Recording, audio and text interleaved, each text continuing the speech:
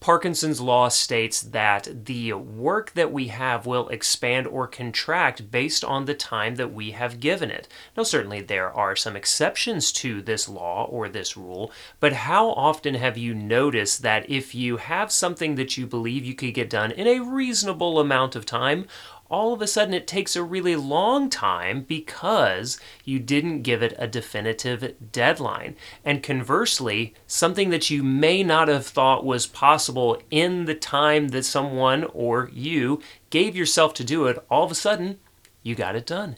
That's amazing. That's incredible. That's Parkinson's Law.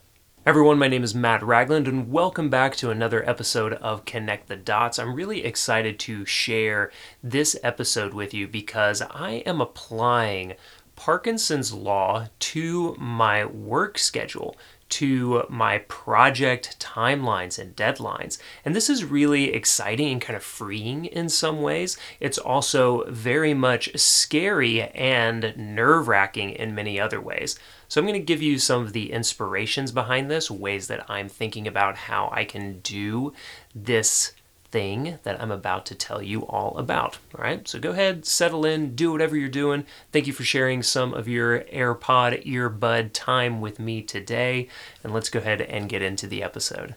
An experiment that I'm running in 2021 is with 8-week work cycles. I first heard about this from Basecamp. They're a project management tool. Their two founders, Jason Fried and David Heinemeier Hansson, hope I'm pronouncing that properly. He's known as DHH on the interwebs. But they have been running Basecamp their way with their rules for a number of years. And one of the things they started talking about a couple of years ago was a concept of running these 6-week work cycles.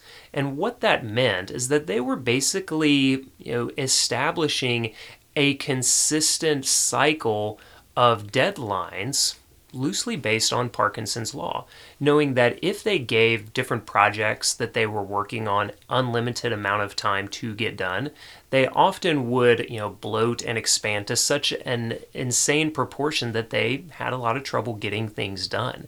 So what they decided to do was set these 6-week work cycles for everything that they were doing.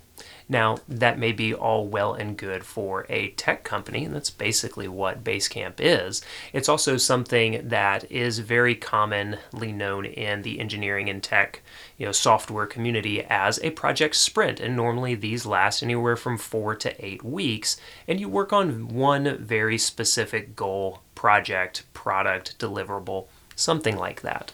If you've been following my content for any amount of time, you've probably heard me talk about the goal-setting framework QMWD. And QMWD basically takes that top-level deadline date goal of the end of the quarter, so every 3 months.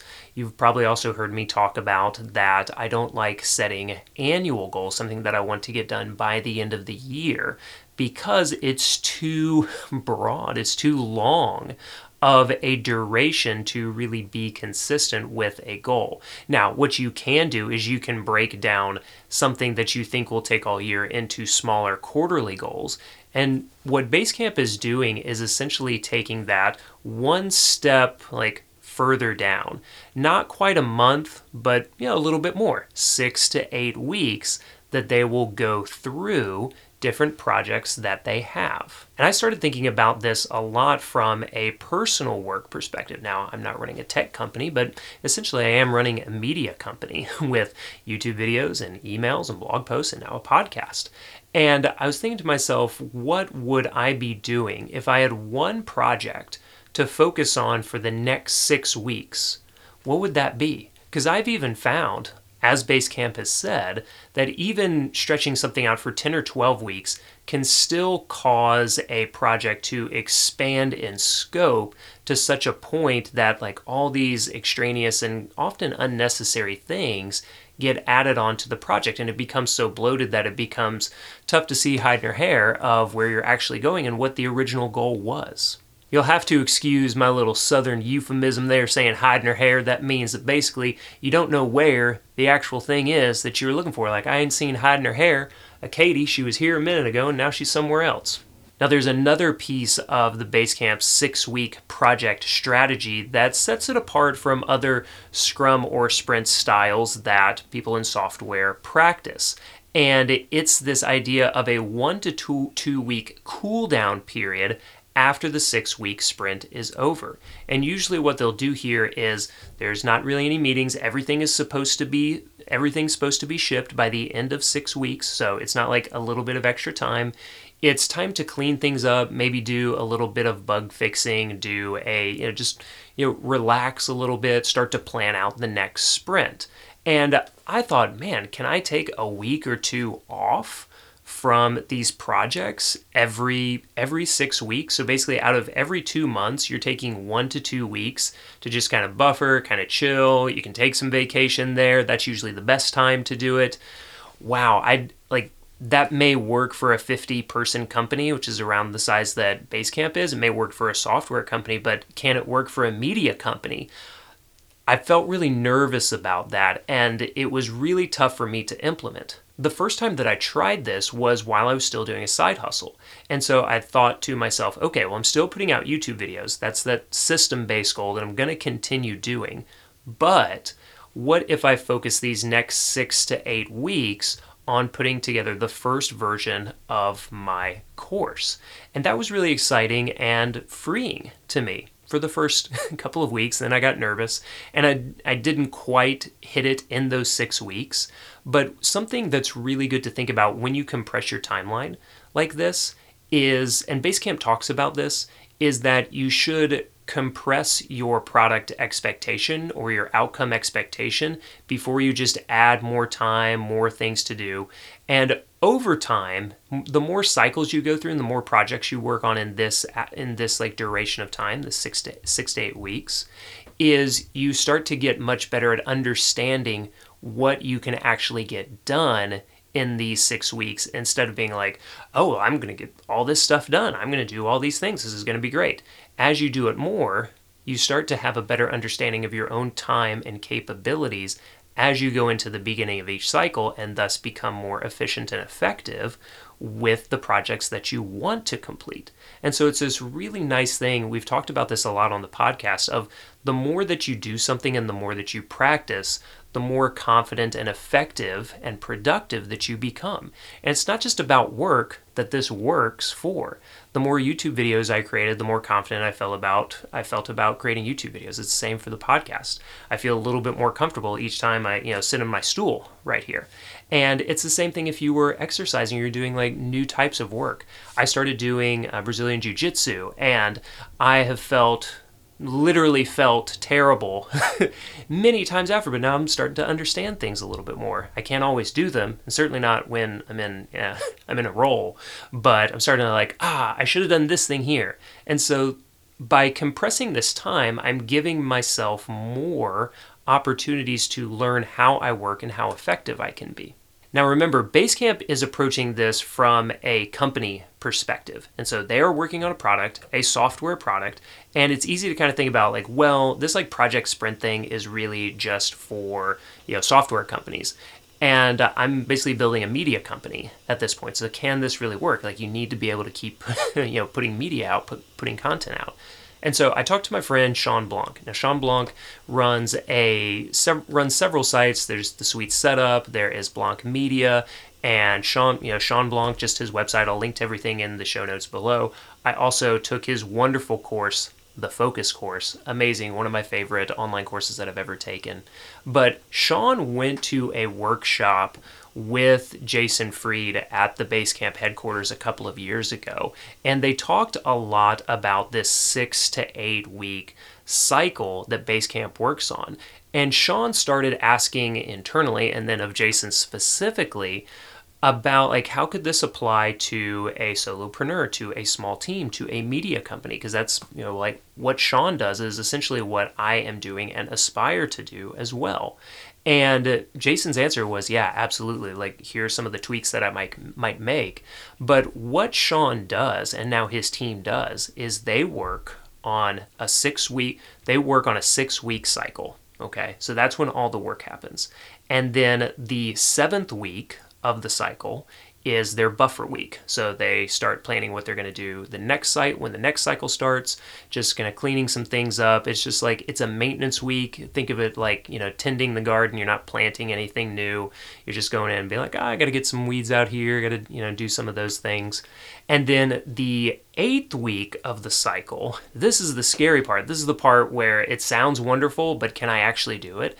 Is that Sean and his team take a sabbatical week. And I'm like, ooh, that sounds really interesting. Tell me more. And what Sean told me about their sabbatical week is that they basically, take the week off. Are they always going on vacation? No, not always. And that's the other thing. Like, to me, time off always had to be because of vacation. I don't know about you, but vacations with kids are not always relaxing, and that's okay. They're still fun. But I would take a vacation, it would not be super restful, and then I wouldn't be thinking about work. Well, I would still be thinking about work, and then I'd come right back in and be like, oh my gosh, I'm so behind. And that was kind of a bummer. I didn't want that to be the case. And so what Sean and his team do with this 8th week, this sabbatical week, he's like, sometimes I'm traveling, sometimes I'm not, not so much the past year. And what I'm mostly doing is I'm spending more time with my family. I am having some, you could call it quote unquote work time, but mostly it's planning, it's brainstorming, it's forecasting.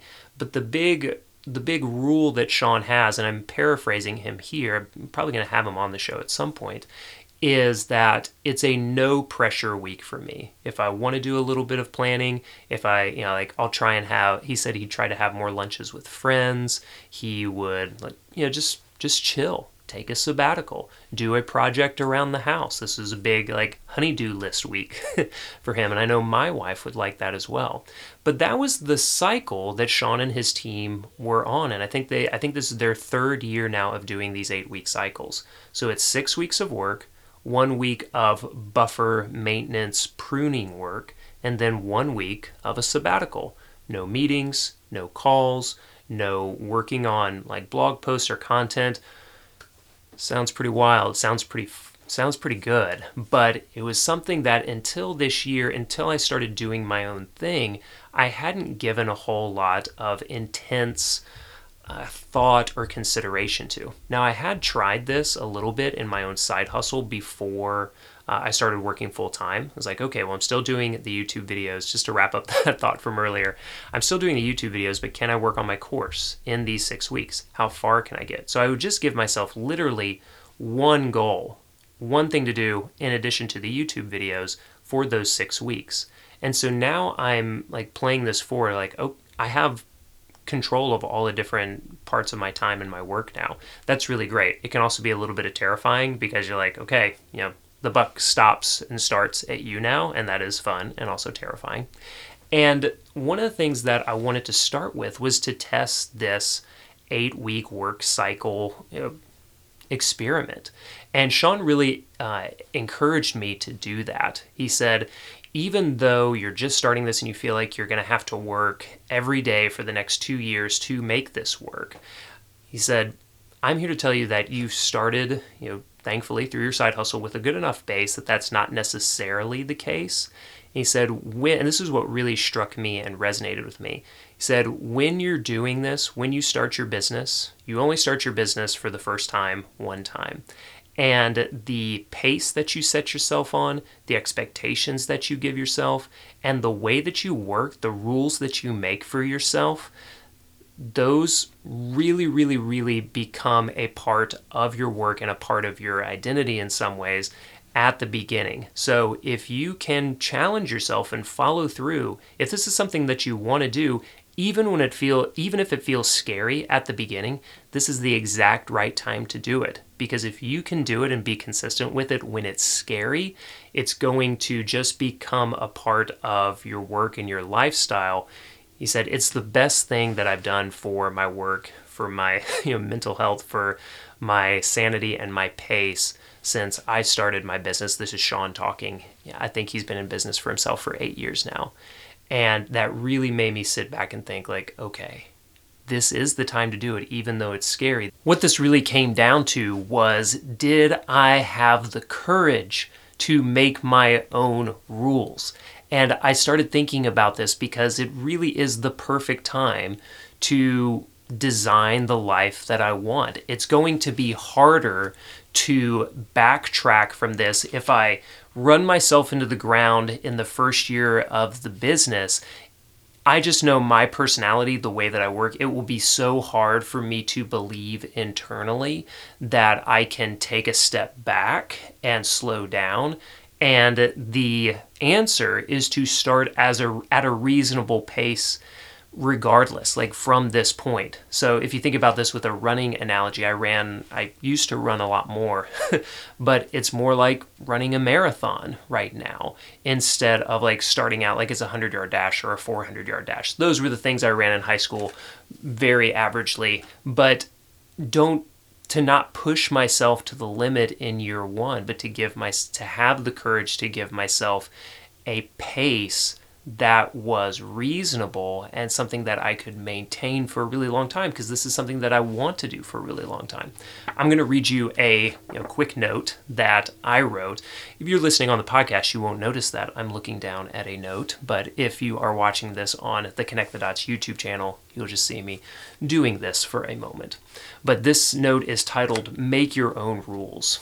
And I posted this on Instagram also. One of the reasons to start your own business is to make your own rules and goals. Everything is made up anyway, so why not design what fits you best?